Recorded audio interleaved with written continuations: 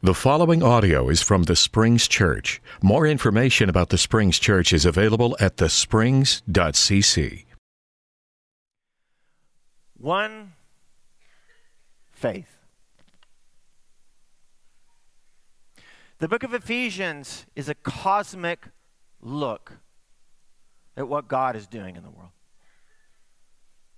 It is a grand 35,000 view look at what God is doing in Jesus Christ in the world. And what he's doing is that in Jesus Christ, God is gathering all things in heaven and on earth, all things and under the earth, all things in the entire cosmos under the lordship of Jesus. And so this morning, I want you to hear this, that whatever is going on in your life, that God is working to gather up all things.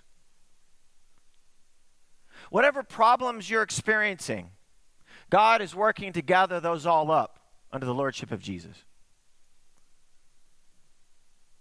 Whatever conflicts you're experiencing, God is working to gather all those up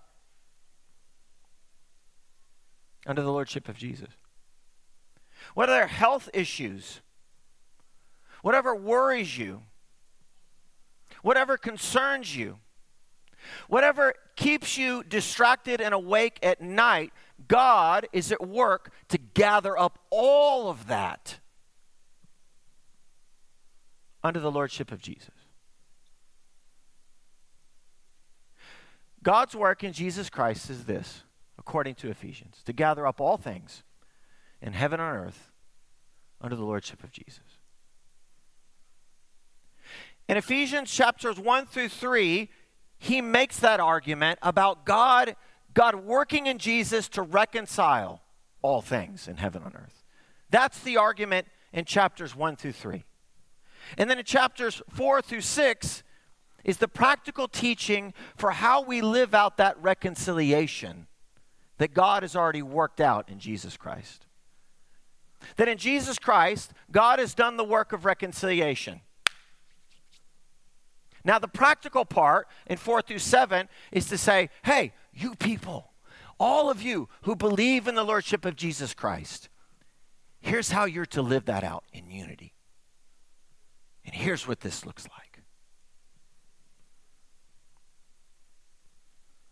So that's why he says in Ephesians 4, what we just read, make every effort to keep unity through the bond of peace. And have one faith. One faith. The other text in the sections 4 through 6 that are in the practical part of Ephesians that mentions faith comes in chapter 6, 10 through 17. And you're going to know this. We read this and we read this to our children. We know this text. But 6, 10 through 17 says this, finally, be strong in the Lord and his mighty power. Put on the full armor of God so that you can take your stand against the devil's schemes. For our struggle is not against flesh and blood, but against the rulers and the authorities, against the powers of this dark world, and against the spiritual forces of evil in the heavenly realms. Therefore, put on the full armor of God, so that when the day of evil comes, you may be able to stand your ground. And after you have done everything to stand, stand firm then, with the belt of truth buckled around your waist, with the breastplate of righteousness in place, and with the feet fitted with the readiness that comes from the gospel of peace. In addition to all this, take up the shield of faith, with which you can extinguish all the flaming arrows of the evil one. Take the helmet of salvation and the sword of the Spirit, which is the Word of God. So he says to us, put on the full armor of God. And in that text, connected with this idea of one faith, is the shield of faith.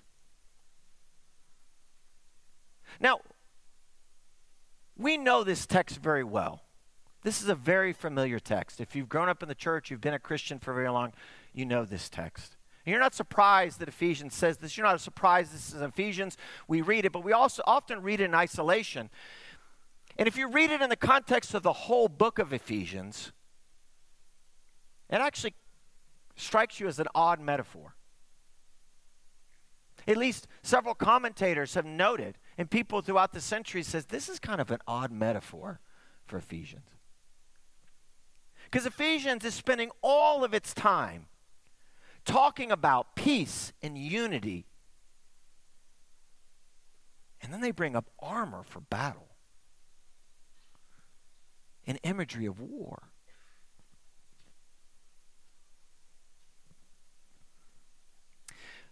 But what Ephesians is doing that we also don't recognize is that it's drawing from this idea of the divine warrior that you find in the book of Isaiah and the prophets, or this messianic warrior. And so in Isaiah 59, starting in 15 through 18, it says this. It says, the Lord looked, and he was displeased that there was no justice. He saw that there was no one, and he was appalled that there was no one to intervene. So his own arm achieved salvation for him, and his own righteousness sustained him. He put on righteousness as a breastplate, and the helmet of salvation on his head. He put the garments of vengeance and wrapped himself in zeal as in a cloak. And according to what they had done, so he will repay wrath to his enemies and retribution to his foes. He will repay the islands their due. So it gives this image of God as a warrior with armor. It's this messianic figure that's in Isaiah. And he talks about him putting on the breastplate of righteousness. He talks about putting on the helmet of salvation. This is where this imagery comes from in Ephesians 6. It comes from one of these texts in Isaiah. And then if you add Isaiah 52, they talk about shoes fitted with the gospel of peace. In this text, if we read it in its full, we realize this is God coming down to see his own people, to see Israel, and noticing there is no justice. There is sin that is rampant, and the way they are treating each other, there's no one to be found to intervene. So he says, I'll come and intervene. I'll make salvation. So you get this image of the divine warrior God strapping on the breastplate of his own righteousness. And then he puts on the helmet of salvation. And he goes to war against his own people. He cloaks himself in vengeance and in zeal. And he says, I'm going to punish them for their injustice. But it's not only in Isaiah 59, it's also in Isaiah 11, 1 through 5. It says this, a shoot will come up from the stump of Jesse. From his root a branch will bear fruit. The Spirit of the Lord will rest on him, the Spirit of wisdom and understanding, the Spirit of counsel and might, the Spirit of knowledge and fear of the Lord, and he will dwell in the fear of the Lord. He will not judge by what he sees with his eyes, or decide by what he hears with his ears, but with righteousness he will judge the needy. With justice he will give decisions for the poor of the earth. He will strike the earth with the rod of his mouth. With the breath of his lips, he will slay the wicked. Righteousness will be his belt, and faithfulness a sash around his waist. So you see in this text, it says he will strike the earth with the rod of his mouth. This is imagery from Israel's perspective, that there's a rod that's coming out of his mouth, and that this breath of his lips, he'll slay the wicked. But if you look in Ephesians, he's using Roman imagery of a Roman soldier. So instead of a rod coming out of his mouth, it's a what? It's a sword, which he calls the Word of God. This is the imagery he's drawing on. And then he says righteousness will be his belt and faithfulness a sash around his waist. It's this idea of faithfulness, truthfulness. He's faithful and true. The belt of truth will go around his waist. And while Isaiah 59 is talking about God going to war against his own people, Isaiah 11 is talking about God going to war against the enemies of God's people. Particularly the Assyrians, the Egyptians, the Cushites, the Elamites, and the Babylonians. And so Isaiah 59 and Isaiah 11 provide the inspiration for this image of the full armor of God that we find in Ephesians. But it also tells us about the problem. And here's the problem that Ephesians is also drawing on from Isaiah. The problem is this. There's hostility between God's people and foreign nations. And you see that in Isaiah 11. But there's also hostility between God's people and God himself that you see in Isaiah 59. And God is going to war.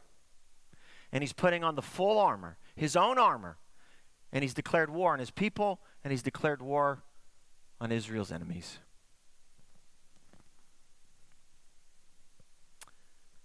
But what happens in Ephesians is this. God uses this divine warrior, or this messianic warrior motif and imagery. He uses this idea or this imagery of God's armor and repurposes it in light of what God has done in Jesus Christ to gather up all things and to bring unity. In other words, Isaiah 59 and 11 is about God bringing punishment. But in Ephesians, it's about God bringing peace. It's about God reconciling people to their enemies, and then taking God's people and their enemies reconciled together and reconciling that one group to God.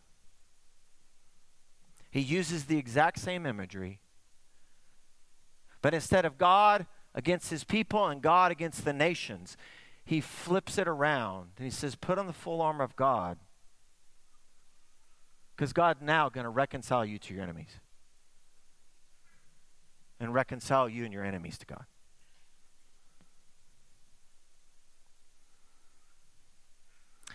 And so, one faith in putting on the full armor of God means at least a few things for us. The first thing it means is that one faith is that we have one faith that God has reconciled us to one another and God has reconciled us to himself. So to have one faith is for you and I to share together, collectively, that God has reconciled us to each other and to our enemies. And then in reconciling us together, he's reconciled us to himself. One faith is believing and trusting that God has made peace between God and people and between Jew and Gentile, people and their enemies. And another word you could use for this idea of faith, when he says one faith, is the idea of trust. And trust and faith is not giving some mental acceptance to something, like, yeah, I agree mentally to that. But it's a social contract. It actually has something to do more with like faithfulness rather than some mental thought that we have. It has real social effects. And so the first one is this. Unity is a matter of faith. I don't think we put enough emphasis on this. We put a lot of emphasis on other things about what it means to be a faithful person. But in the book of Ephesians, unity is a matter of faith. It is what faith looks like. And the second thing is this, is that unity is an ethic. It's an ethic. Because in 4 through 6, he gives a lot of ethical instructions, and these ethical instructions are to teach us about the ways we are to interact and treat each other and be in the world so that unity has got a chance. But I also want to say this. I don't know if it's this age that we live in or maybe every age. There are a lot of ethical issues being discussed. Lots of ethical issues being discussed. But I wonder, in debating all those ethical issues, how many times does debating and arguing about those ethical issues put the ethic of unity to the side?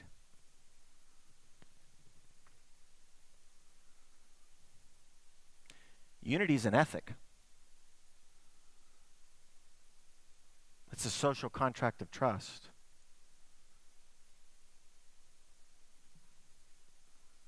And it's not based off of what we've done, but it's based off of what God does. This is what Ephesians says.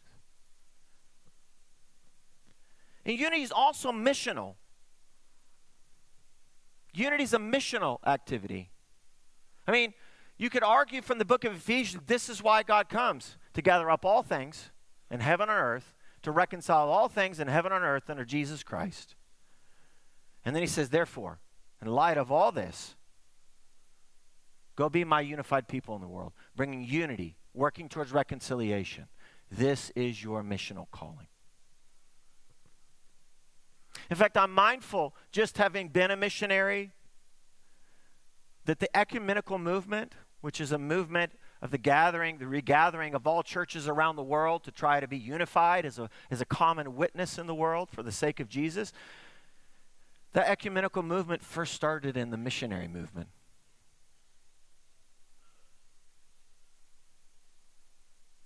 Because unity is missional. It's not passive, it's very active.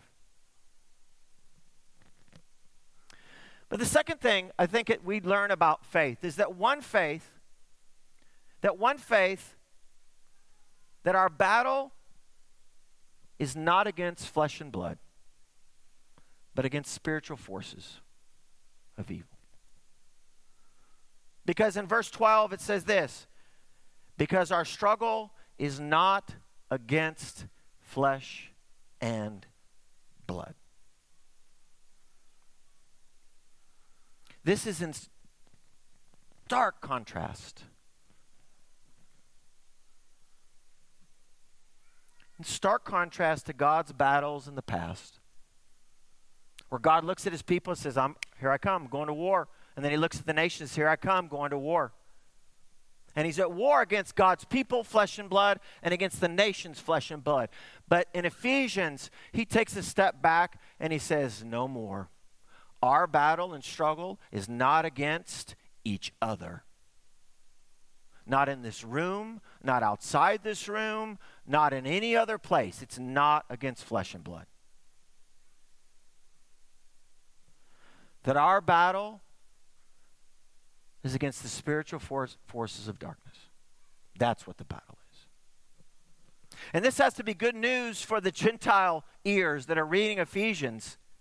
They got to be startled to find out that they were called into Christ's new body to inhabit the armor that one time would have spelled their doom.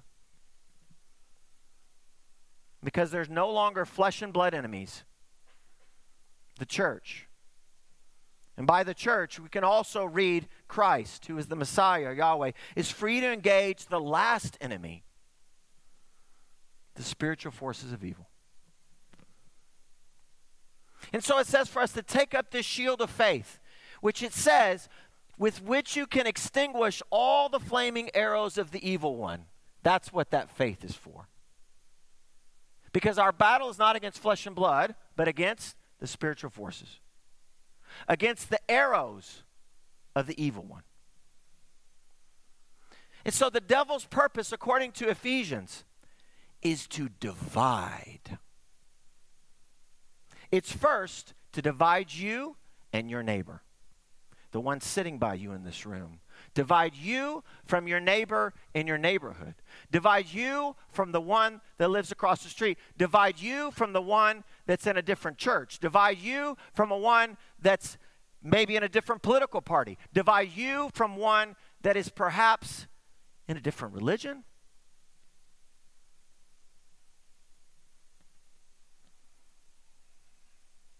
Divide you for the one you call your enemy. That is what the devil is doing.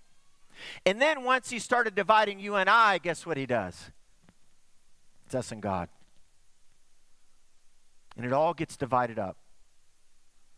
It's divide and conquer. That's his work. But if God is gathering all things up into Jesus Christ, my battle's not against you. It's not against my neighbor. It's not against the one I disagree with or the one whom I don't share the same faith with.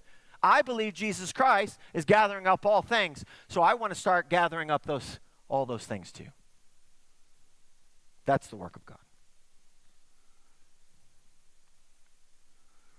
The third is this, that one faith, that it is God's armor and that the battle belongs to God.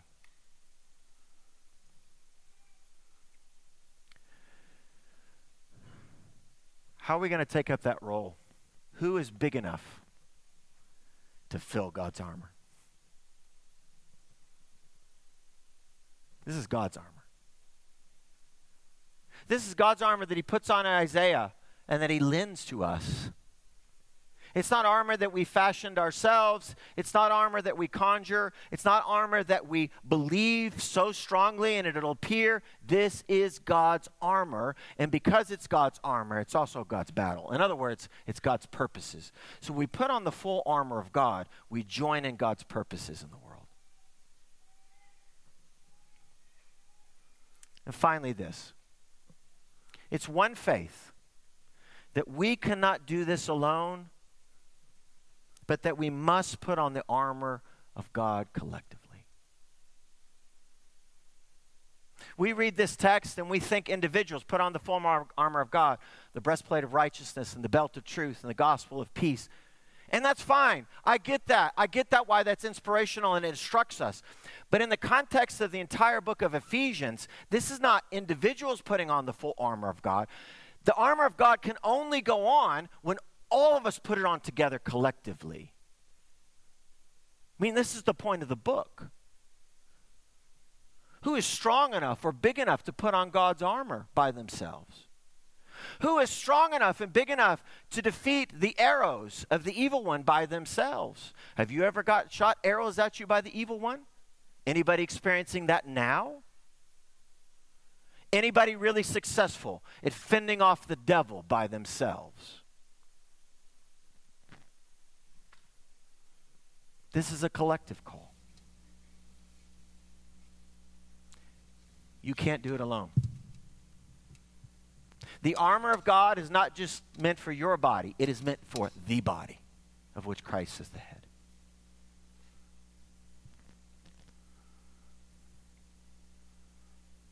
One faith. One faith. That's our call. It's one faith in this messianic warrior who we call Jesus, who came to his own people, and his own people rejected him.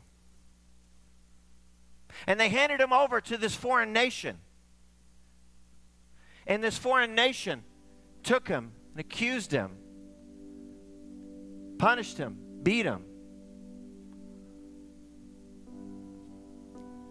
And in that moment, Jesus put on the full armor of God.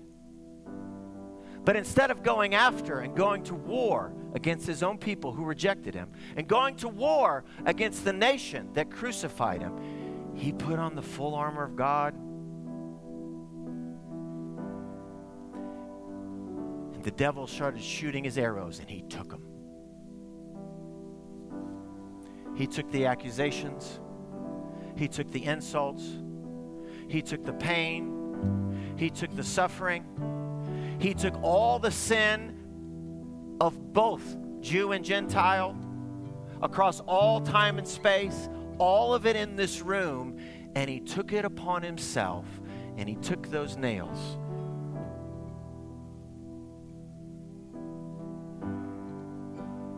And he brought peace.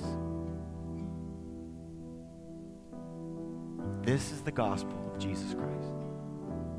And in Jesus Christ, God is gathering up all things in heaven and earth and reconciling us to one another and us to God, bringing peace.